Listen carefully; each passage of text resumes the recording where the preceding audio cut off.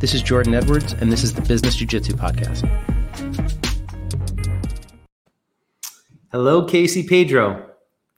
Hello, Jordan. How are you? I'm very good.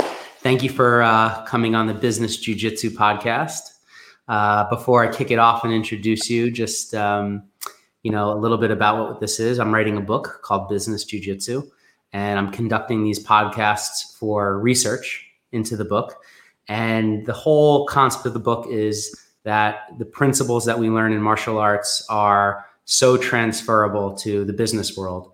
And so much of what I've learned over the past 11 years of training in martial arts and over my career, I've found that when I've had these breakthrough moments or things that I've learned in jiu-jitsu and in all martial arts, because I've also trained in judo, although jiu-jitsu is really my heart and soul, but I love judo. It's so perfectly transferable to everything we do on a day-to-day basis in our life and also in martial arts. So before we get into that, let me just introduce you. You are Casey Pedro. You are a judo black belt. You're a lifelong martial artist. You are starting a business right now called the Crawl Program, which we'll talk about. You work in a family business at the Judo Pedro Center, teaching martial arts and judo. You are an employee at Fuji Sports, and I'd love to pick your brain on that a little bit. But and you have grown up in a martial arts and business household, watching your father, who is a contributor to this book and to this podcast, Jimmy Pedro, who is an Olympian, the owner of Fuji Mats and partner at Fuji Sports. And so you have witnessed firsthand what it takes to be a champion at the highest levels and also run a successful business. I too work with my father in our real estate business. And then in my clothing business, I work with my sister. So I run those two businesses, but I get to work with lots of different families. So welcome to the Business Jiu-Jitsu Podcast. Thank you for coming on. Thank you. That was a great introduction. Hit it on the head. But yeah. Good. Very good. Well, I guess let's just jump right into it. I mean, how did you get started in martial arts? Being the daughter of an Olympian, I imagine it must have been pretty early. Yeah, I mean, ever since I can remember, my dad was training before I was even born. So I was literally born into it and watching him going to training every morning, staying with my grandparents during the day when my mom worked. My dad was always at judo. He taught later in the evenings as well. So I think I picked it up around 5 years old, between 5 and 6 maybe. At the time, we didn't have any kids' classes, so it was one huge class. I was with 50-year-old men, and it was just a different experience than what we have today. But I remember starting really, really young and just always having it in my life. I didn't start really competing and taking it seriously until I was probably around 8 years old. We travel a lot with my family. My two brothers, 20 and 22. They are 20 and 22. Yeah, we grew up on the mats together, and we all competed together, traveled with my dad to all the different training camps and tournaments. We traveled all over the country and internationally with him. He'd be coaching clinics, and it was just always a huge part of my life. I knew waking up, going to school, doing my homework, and going to judo. That was how it was growing up until I, took on some other sports. But always a big part of my life as a kid, especially. What other sports were you playing?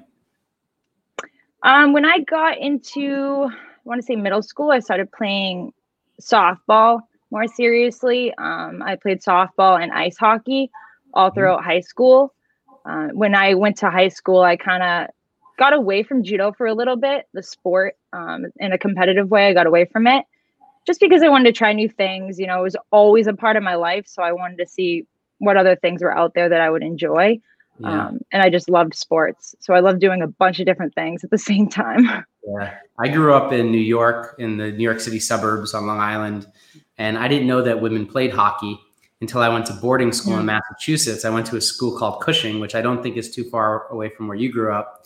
And they had an incredible girls hockey program and guys hockey program. And I was like, girls play hockey? But I learned my lesson. And many of the girls that were a few years younger than me, they were Olympians themselves. And a few of the girls that I was older than them, but I remember them very fondly, and they had incredible careers playing for the U.S. women's Olympic team, ultimately winning gold. Mm-hmm. Yeah, I mean, when I was a kid, well, doing judo in general, you're practicing with boys and girls, right? Like everyone goes to practice together. It's not specific on whether you're a male or female. So growing up, I always was with my brothers. So I told my dad, I don't want to play softball. I want to play baseball. I want to play t-ball with my brothers. So I played on the boys teams for baseball up until I was at that age where they said, you know, you probably should go over to softball. Same with ice hockey. I played on an all boys team up until I was like maybe 9 years old. But I was always around boys. And I think that's because of doing martial arts and being so comfortable with that. Yeah. And it wasn't until later I went on the girls teams. But yeah, that was always a thing to do with my brothers. And so I didn't catch where you are. Are you the oldest or the youngest? I'm the oldest of 4. So I have 2 brothers who are close to me in age. I'm 24 years old. And my sister is 12. So there's a big gap between her and I. It was 12 years. So she wasn't really in the picture when we were growing up and doing sports together. Yeah. She's kind of having to do it on her own. But it was always me and the 2 brothers growing up. So I'm trying to do some simple math in my head. You're about 24. Did your dad won silver at the 96 Olympics? My dad won bronze at the 96. Yeah. He went to 92, 96, 2000, and 2004. Yeah. He won bronze in 96 and 2004. And my sister wasn't born until 2008. Wow.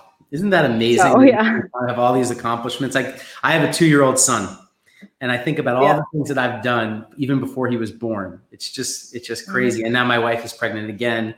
We have another baby. Wow, congratulations. Thank you so much. On the way in April. So in April she'll be due. And it's just so funny that I've had this whole career in business. Life.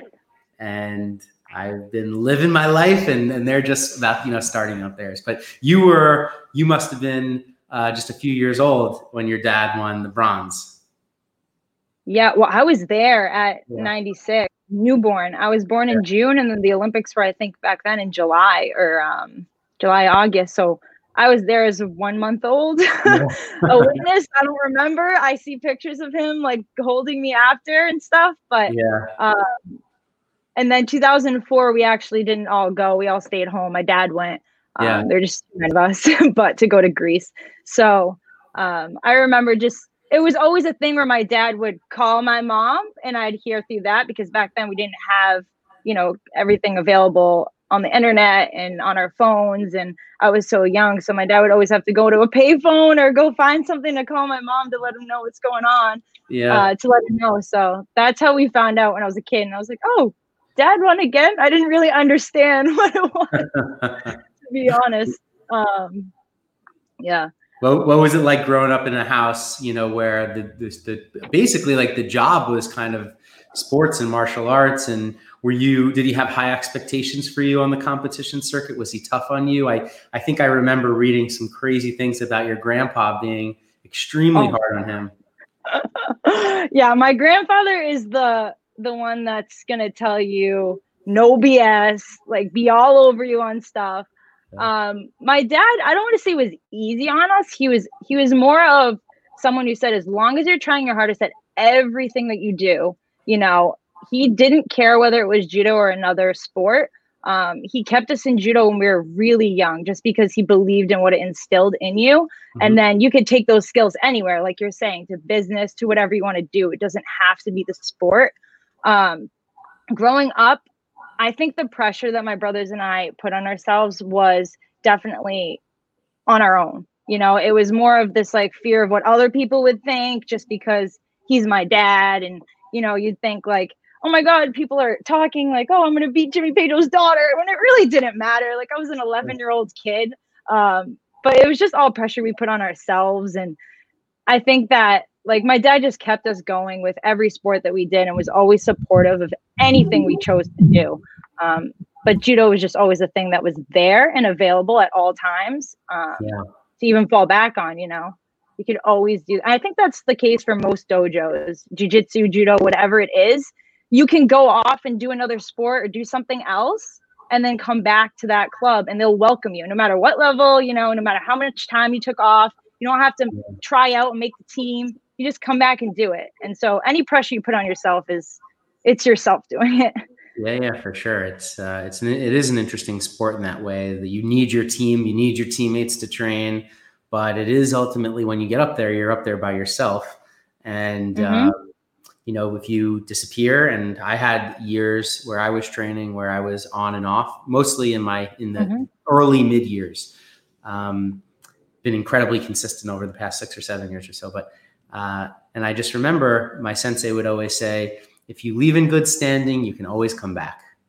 And that was one of his lines. Exactly. And then the other one was, when the student is ready, the teacher shall appear. And you just, but most people, most people, when they fall off, they do fall off for good, which is one of the tragic parts of our sport, is they, in the martial arts community, they disappear, they come in consistently, and all of a sudden they're just gone. Well, because it's hard, right? Like, the shape you have to be in for something like martial arts, especially judo and jiu-jitsu.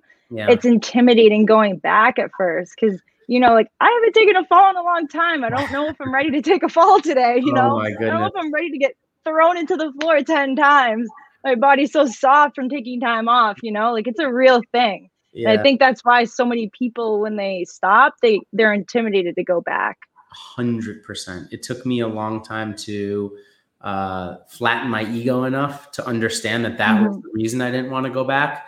I would always make some kind of excuse, like I was too busy. I was growing my businesses. I had to go on a date. I had just all these things happening in my life. And I would be like, oh, well, I want to go back. I want to go back. As the weeks and the months piled on, then you're scared to go back. Yeah. And you have to have that talk with yourself and say, it's not that you're not just going back. You are terrified of getting thrown. Being thrown is one of the most uncomfortable feelings you could have if you don't know how to fall properly. Correct. Yeah. Mm-hmm. And I went through that in college, especially. Like being nervous to go back. It was hard. Especially at the kind of level that you've been surrounded with, falling. I mean, it's a perfect metaphor for business, right? Because we do fall all the time in business. We fall flat on our face. We fail. We start something. It doesn't immediately have success. And you have to have that same talk with yourself and say, am I going to keep pushing forward until I make this happen? Or am I going to just give up? And sometimes it's okay to give up and pivot and move in business and life and anything else. But if it's just a matter of the fear or the embarrassment of that fall, then you have to get your ass up and get back to 100% training. Yeah. Yep. And that's something my dad pushes at our dojo with every athlete. I think some people who aren't used to being at our school come in and are a little shocked at that my dad is so, when you fall, you get right back up quick, right? Like, it's not you fall, you stay down and you kind of roll over and slowly get up. That's showing your opponent you're already beaten. That's just, the mental game is over. It's over. You've shown them that you don't have the strength to get up right away and get right back in their face. And that's something that he's instilled in me, that if I fail, if I make a mistake, okay, I'm going to win. It doesn't matter. I get up and I try to win again and again and again. And that's what judo teaches me. We do that at every camp. We take 100 falls sometimes, There's everyone training for the world camp and everyone has to go out just to take falls. Not even, you don't get to throw, you just take falls. Yeah. And that's really unique in a sport. I don't think there's many sports that you do that and you get used to doing that. Yeah. It's, it hurts. I'm so happy to hear you say it as a black belt and a lifelong practitioner, because, when we cross train in judo for jiu-jitsu, and it's a part of our sport, but it's not it's like a cousin, people who are in martial arts get it. It's very hard for my friends and family who don't understand the difference between judo and jiu-jitsu. But when we do start off practice, I'm like, okay, today we're going to be doing throws. We're like, okay, we're going to work a Soto Gary. And I know I'm going to be taking those falls. It's like butterflies, tingling down my whole body until I hit the mat for the first time and get those cobwebs out. Right. And you get those out. It doesn't hurt. It's so weird how it works. Like, if your body's used to taking falls and you do it all the time, it's almost like, one, you push through that mental barrier, but two, your body hardens to it. There's a flow to it. And, you get in that flow. And if you're consistent, it's great. It's when you're inconsistent that it challenges you so hard going back. And that's what's intimidating. Yeah. Especially training with people who are at a high level. And I didn't have aspirations to go to the Olympics or to compete at that level. Yeah. So for me, like, honestly, and it was intimidating sometimes, because I didn't have that hunger to take judo and to that level, to that high of a level. I'll never forget one of my first judo clinics I took. This was almost 10 years ago, or maybe even a little bit more. Do you know Shintaro Higashi? Have you ever come across Shintaro? Yeah, he actually just got hired by Fuji Sports, so I'm working with him right now. It's so funny. Like last week, that's so funny you mentioned that. Yeah. So I remember he came to my dojo to do. I had to look up his last name because I didn't want to botch it, because I brought it up with your dad and I thought I botched his last name. But so Shintaro came to my dojo and ran a clinic, and I had only been taught from my sensei, who is also very high level judo. I believe he's a judo black belt as well, and he's friends with Shintaro. And I'll never forget when he was doing his demonstration, he threw one of our coaches. We had very low ceilings, and the soles of my coach's feet skimmed the drop ceiling. And it was like the hardest hit I'd ever seen. And I was like, oh my God, this is just, and it's just burnt into my head and my it's just crazy. And I've been very blessed to have some really high level judo instruction. Do you know Harry and Gary St. Ledger, the twins? Oh, yeah. So especially Harry, before he moved out to Albuquerque to be one of the coaches at Jackson Wink, he used to teach a couple classes a week at my dojo.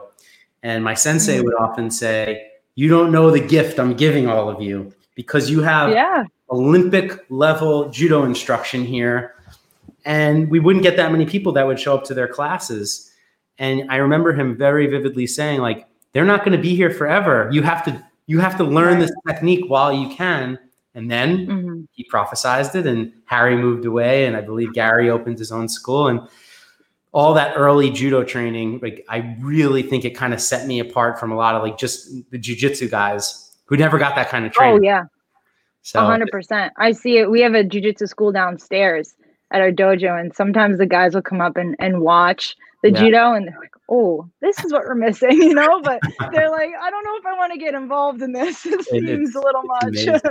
There's this guy, this past week at the Pan American Championships for the IBJJF, the International Brazilian Jiu-Jitsu Federation, he won, he was double gold in the blue belt level, but he's like this massive human being, and he's a judo black belt. And now he's starting the process over of getting his jiu-jitsu black belt. He was also like a professional level football player. I think he played for like the XFL or the Canadian Football League, but he was beating everybody with high level judo from the feet in the highest levels of competition. And it was just such a beautiful thing to watch. If you have a chance, I can't remember his name, but he was from Tennessee. It stuck out in my mind.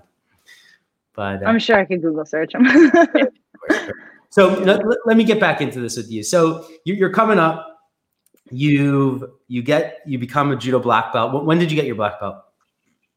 I got my black belt last December. So I had to make a decision, right? Like for judo, I took a break in high school, and I think at the time I was a brown belt.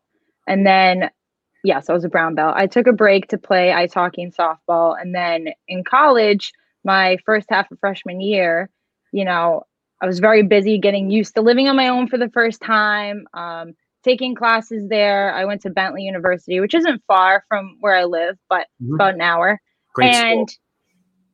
Great school. Halfway through my freshman year, I just felt something was missing. And it could have been the fact that it was the first time I wasn't playing a sport, but something just felt missing. I didn't feel at home there, and I wasn't allowed to have a car on campus.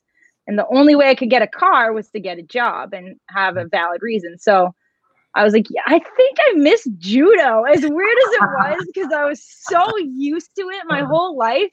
Yeah. And I was embarrassed to admit it to my family because it was always there. And I just like, when you're a kid, you don't take things, you take it for granted a little bit. You don't understand the value that you have. So, and I was immature in that way. And I remember telling my dad, like, I think I miss judo and I want to teach. So I went back to the dojo. I started teaching. I started training. I started going to camps and competing. And I just felt like myself again. And after like my freshman and sophomore year, I was very consistent, going everywhere to train and compete. I was given an opportunity to study in Europe. So I had to make a decision. I knew I was 5 months away from getting my black belt. My dad told me, December this year, you'll get it. But I decided to go over to Europe because it was a once in a lifetime chance. And I knew I could come back and do judo. I always had that option. So once I came back is when I finally put in the time. It took me a lot longer because I took that break and your dad's really hard on me. But I ended up getting it last year from teaching and consistency and all of that. But yeah, I earned it last December is when I got it. That's fantastic. I mean, such an amazing accomplishment and really shows you do something hard over a long period of time. And I can only imagine, doing it under your father. You got no special treatment. No. You would think I would, because that's how it goes for a lot of sports. Like, oh, my dad's a coach, so I get to play all the time. That's not how it is in judo. It's no, you're gonna earn this, and everyone's gonna know that you're a black belt. You walk into a room and people know. Absolutely. So. Well, like I mentioned, I work in a family business. I run two businesses, real estate business with my father and a women's apparel business with my sister and a e-commerce business. And you'd think like when you're in a family business that, everything just gets handed to you and, you just got the position or the promotion. But when you're in a family business, if you don't do it, it doesn't get done. There is no business. No. It must be a similar thing with judo when you have teammates and world-class Olympians surrounding you and the highest level people coming through your dojo, and you're not going to get a single thing handed to you. You're going to have to earn it harder than everybody else. And so I would imagine that must be your experience. I just, knowing what I know about your family. 100%. Yeah. And I didn't even want to go to the Olympics myself or compete at that level. I just knew it wasn't in the cards for me. It wasn't my passion, but I wanted to surround myself with people like that. I wanted to be around them, not because I wanted to do the same things they did, but for the values that they have, the lifestyle that they live. That is so valuable to me, and to adapt to and to be around and to hang out with. Like, it really is important. The people you surround yourself with, it challenges you and it pushes you in the right direction, even if it's not the exact same thing. It's the principles. Absolutely. Well, your dad set me up with Travis Stevens, who is a contributor on the podcast and to the book. And he said something that'll stick with me forever. And he said something to the effect of, not a perfect quote. He goes, I don't even know anybody who would expect me to be out with them partying on a Friday or Saturday night. And I was like, no, wow. That's 100% true. That's 100%. I know that. I know Travis very well, but I know that. And I know that everyone around him knows that. It's 100% valid statement. It's amazing. And I was telling him, like, almost like my alter ego is martial arts. None of my friends or family really understand what it is that I do or why I love it so much, why I'm so addicted. Part of writing this book and doing this podcast was to surround myself in a more bigger part of my life in martial arts outside of just the training that I do every single night. Because I wanted to talk to people about it. I wanted to meet people who really cared about it. And I've traveled all over the world training jiu-jitsu. Everywhere I go for work and business, I always bring my gear, I bring my gi, I bring my rash guard, and I go train and I meet and I talk. But it's really kind of limited to just training in the mat. And so when I started mat chat. I started thinking about writing this book. It meant so much more to me. And now I've met so many amazing people like you and your dad, Travis, and just a laundry list now of people who were on the show or are going to be on the podcast. And I love hearing what you just said, which is, surrounding yourself with people who feel this way and understand this lifestyle. I try to tell people about it and they look at me, they just don't get it. Glaze over. I know. Did you have a lot of friends in college that it was like a foreign concept to them that you did this?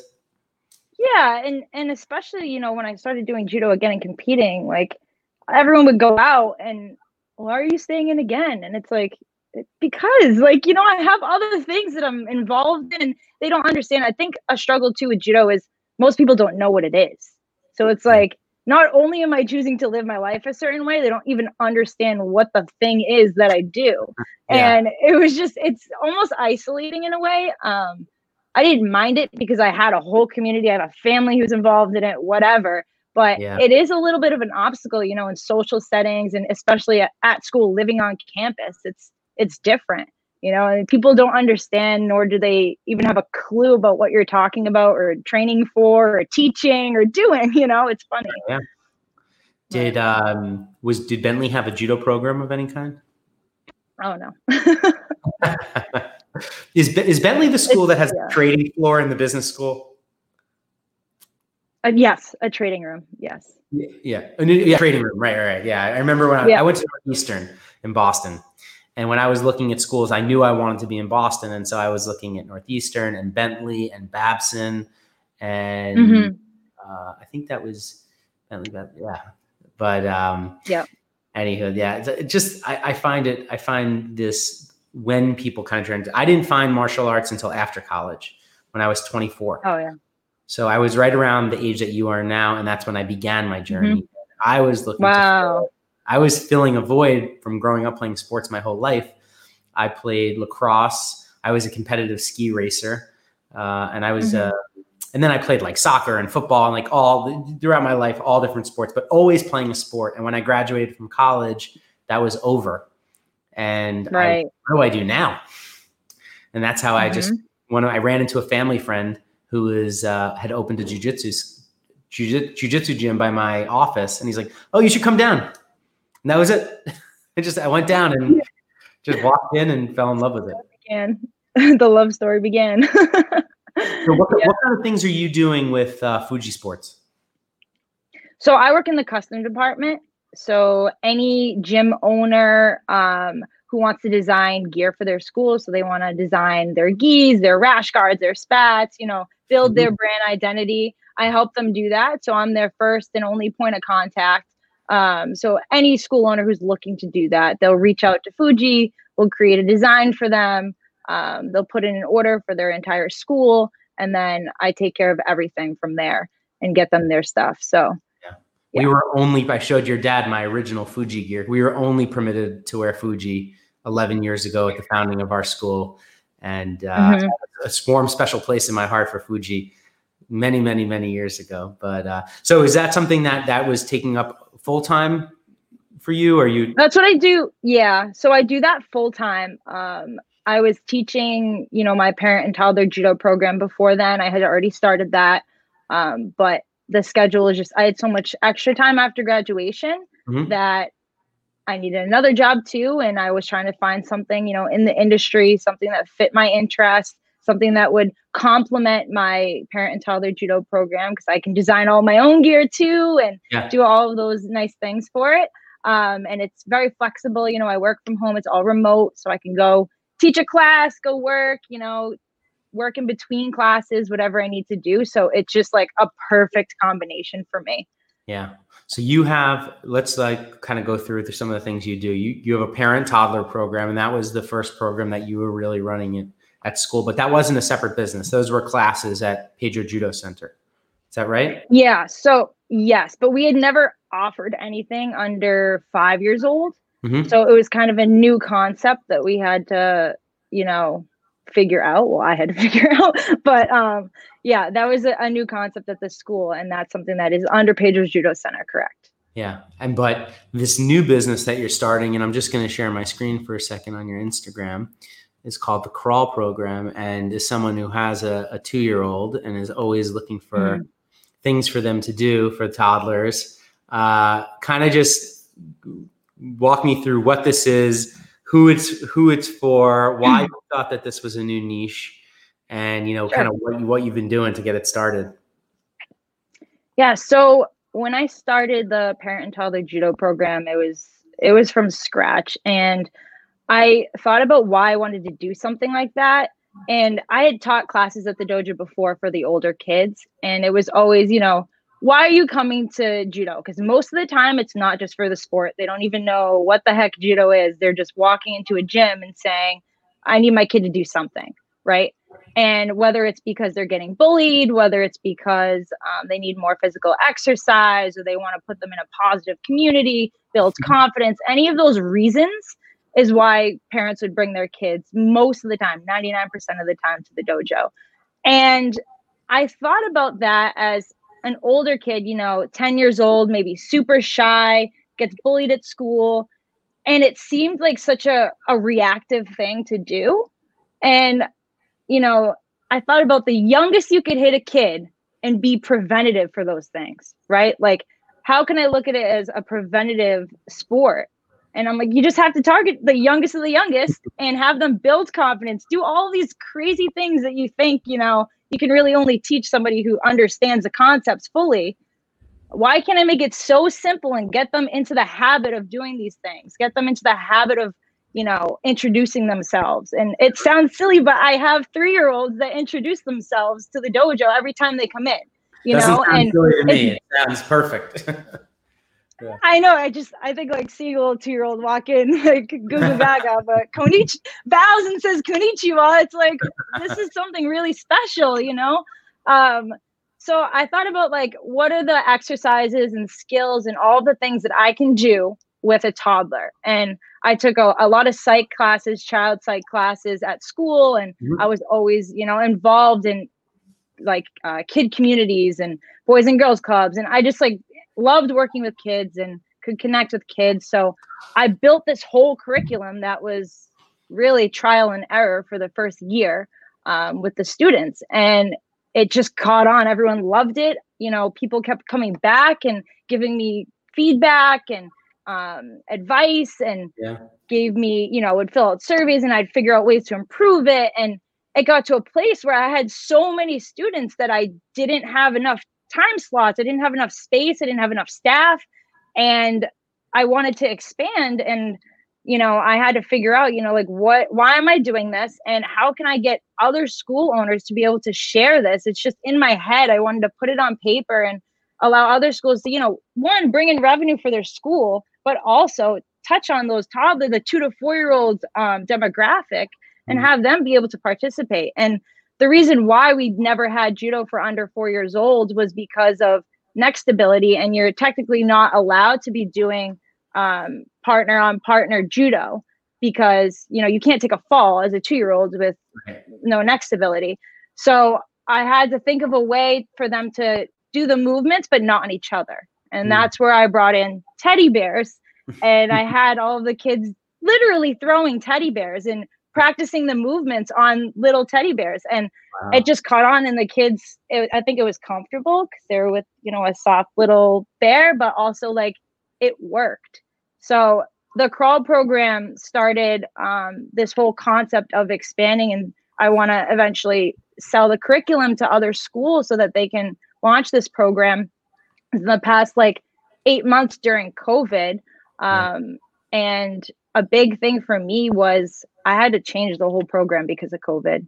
You know, we had like 25 kids on the mat, or 25 people on the mat, 12 kids, 12 parents. You know, it was very busy on Sundays. There were 6 classes, but COVID hit and I was like, what am I gonna do? Everyone is like all over everyone. You know how toddlers are. They're running around rampant sometimes, and you can't like social distance. It's very hard. Yeah. So we had to restructure the whole program, and it ended up working out where I could create the program without any investment needed for equipment, for any of these things. And I was like, this is just the perfect solution for people who want to open a program. They don't have to invest in the rope that we have, the box jumps, the ladders, all the equipment that I use that we had available is no longer needed for the curriculum that I wrote for COVID.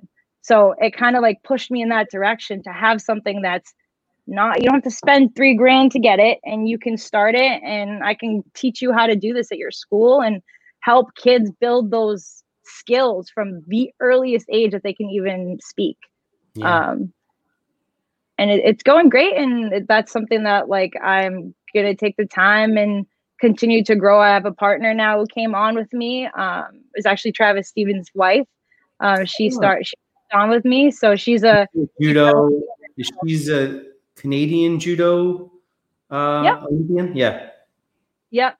She's a Canadian judo Olympian, 2-time Olympian, black belt. She just loved the concept. You know, she wants to start a family herself, and we're growing it right now, figuring out all of the, you know, the logos, everything we're going to use for this, and finalize everything before we are able to sell it to other schools. But so did I hear you say that you had gotten this up to 6 classes on a Sunday when COVID? Yeah, I had 6 classes back to back before COVID with like 10 to 12 kids per class.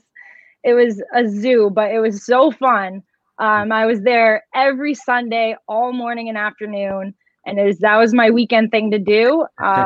It's a lot of work, but it was great. It was awesome. It's first of all, well, I have so many things to unpack from that little segment, because you organically started something, grew it, made it incredibly successful by anybody's standards. To have even one class of toddlers is very difficult, you know, for most martial art academies to get that many students. And so it speaks volume to the quality of what you were offering and the word of mouth. And there's so many good business lessons to unpack there about how you were able to do that. And so much of what business is giving a great service at a good price, making people happy, giving them a clean environment, a good experience for their kids.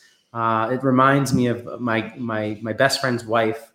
She was a speech pathologist, and she started a program for the similar age kids called Look Who's Talking Now. And it's to teach them how to start speaking around the same age.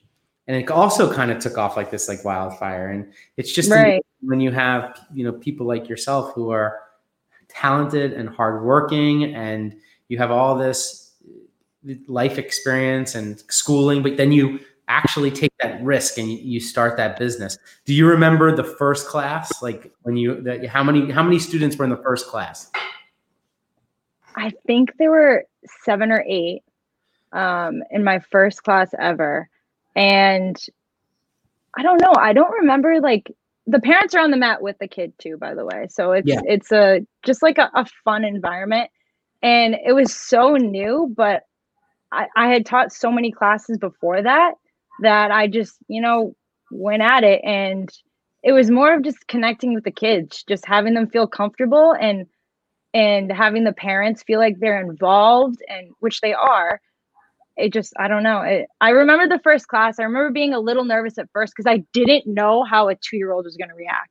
It's like a gamble. You have no clue if they're going to just cry and run out the door, which has happened, or if they're going to, you know, actually be able to do the exercises too, right? Like, I had never tried the exercises on a toddler except for one cousin that I had I had run through a class with. So it felt like an experiment, but it went okay. So much of business is that. And I could attest to 2-year-olds that it's hard to keep their attention for even a minute or two. Yeah. So that's great that you had the parents. Yeah. Were many of these any of the parents students of the academy? I don't think so. I really don't think so. For my first session. Yeah. Maybe one, maybe. I didn't really. We already had, you know, a dojo community to send out emails to about this new program, but I just went all over Facebook, to be honest. Yeah. I just posted in like all of the community groups that were around that area. I made a landing page in our website and put in all of the things that I wanted to accomplish through the program with the kids, and just would share and share and share on Facebook. And that's how I got signups. And I didn't have to invest a ton of money into marketing or any of that to start off. I didn't know how it was going to go. So I tried to do as much as I could with as little money and resources that I had to use. And that's how I got the first couple of signups. Yeah. And then it was word of mouth. Any bumps, any false starts, no one showed up for a class this day? No, that never happened. It never happened where no one showed up or anything like that. I'm trying to think. So I used to organize the classes. Like everything is very quick, right? Like I have to move from one thing to the next and always be engaged and ready to go with the kids because their attention span is so small. One of the maybe like road bumps I had was I was trying to figure out how to make things go smoothly with kids running around and like trying to assign them stations and all of this stuff at the same time. And I had sent out a survey to the parents because I was kind of stressing out about making sure the class was a good experience for everyone. And one of the greatest like feedback that I got from a parent was so simple, but it changed like the way class went. And it just takes that like reaching out to people and asking like, how can I make this better for you and make this not like as least chaotic as it can be for a toddler. And one of the parents hit me back and said, honestly, the only thing that I could say that would help tremendously is just numbering all of the places to go 1, 2, 3, 4, 5 to 12. Yeah. And it would be great. We could just all funnel through the stations by number. I did that and it completely changed the flow of class. The kids were like psyched to have a number, like the simplest things that you can't think of on your own sometimes. Like it's really cool having involved parents too, who, you know, care about the program and see what it does for their kids. So they want to share and they want to give feedback. And I love when people criticize and give me that because I'm like, this is perfect to make it better, you know? Well, you had the courage to ask. You know, a lot of people, they don't want to ask. They just want to try to ram their way of thinking down people's throats. And instead of asking for help and asking for feedback to keep honing and making better, that's one of the keys to business success is listening more than 100%. You. So as a business leader, I always have to find that healthy balance to make sure I'm hearing what people are telling me versus just trying to sell them what I'm thinking. Right. The willingness to listen for sure and be open to criticism. You have to be open to it, you know, and not take it personally. You know, take it as like, this is an actual tool that I can use to make it so much better for people. Like it matters how people feel on the other side. Your consumer, right? Your customer. Like that's what's important. I don't care about how I feel about what I'm doing when it comes to those like nitty gritty details. You know, if I can't think of things off the top of my head, sometimes I have to ask people like, what would make this better for you? And then take that and make sure it aligns with my mission, but take that and then use it in my class, you know? Yeah. So it had nothing to do with judo either. Now post COVID, are the classes back up and running? Yeah. So I have classes up and running right now. It's all social distance. So they're with the parent. Our mats are actually checkered. So we have like blue square, white square, blue square. So I have the parents like on their own squares. They come in one by one. We have screenings at the beginning and end of class and stuff. So it's going well. We've just had to shrink the sizes. I can only run 4 classes back to back we have to clean the mats in between and all of the cleaning takes a lot of time. So, but yeah, we're back and running. I started again in August. Good. And how about the kind of phase 2 of getting this into the hands of some other academies, selling it to them? The curriculum? So, yeah, it's a matter of I have to film. I have to finish the filming. So I have the curriculum written down, but I have to actually teach how to teach the curriculum, right? So demonstrating the techniques, the proper way to teach it to a 2-year-old, you know, is much different than you would teach a 6-year-old or an adult. So it's getting down the level of a child and having them feel comfortable and doing something that they're able to do. That's not just overwhelming, but making it fun too is key for judo. You have to make it fun. Something you're filming for judo fanatics or maybe just for your own site or YouTube?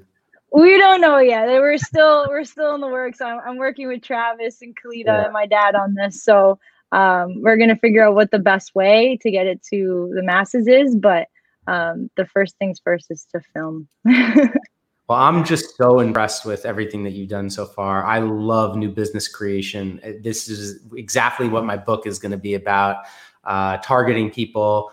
Probably you right before you kicked off this, you know, this new business, and people, I especially people who are at high levels of martial arts, because what happened over the years in my dojo is they knew I was an entrepreneur and they wanted to start a business. So they would come to me and say, I've got this great idea. And they would they weren't even white belts yet. They hadn't even started the journey, but they already wanted to be a black belt.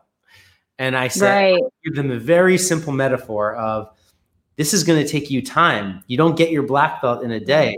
This is going to be years of struggling, of hitting the mat, of pain, of not wanting to walk in, of not wanting to train. Maybe you even fall off for a little bit and like you have to come back. And so when I see someone like you who's recently out of school and you've been surrounded, you've had all this good training, all this good schooling, but then you're putting it into practice, it's so inspiring.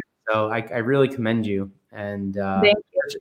An exciting conversation. And I'd be remiss if I didn't also, give you a shout out as a woman entrepreneur, because women entrepreneurship is at much lower levels than male entrepreneurship. And through your entire life, as you've just told us, you never let that, being with the boys stop you. You just did it. At my fashion company, we have about 225 employees and only 4 or 5 of them are men. And I'm constantly trying to promote female entrepreneurship and business creation, and that, the women can 100% do anything that guys do inside of these businesses. So it's really cool to see.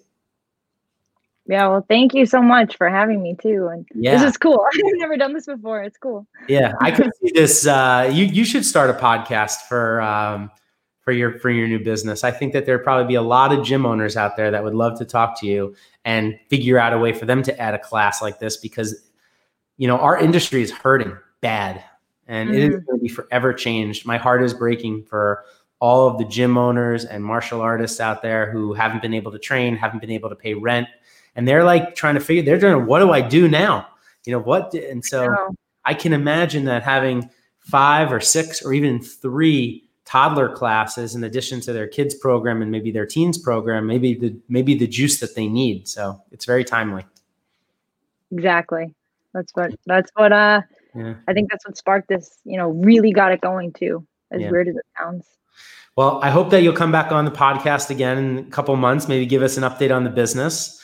And if I have any questions, I hope you don't mind if I reach out to you, because I'm going to be, I suspect this is probably going to take me a good 2 years to write. My last book took about 2 years, and I got started before COVID, but then I had my own, I stopped for 3 months and I lost all my momentum. So now I'm picking it back up. Yeah.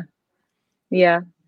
Well, that's awesome. I'm excited to read it. And what's your other book that you wrote? It's called, this is it right here. It's called This Is It. And it's a book about my first 10 years in business working alongside my dad. And it's all about the core values and the mindset.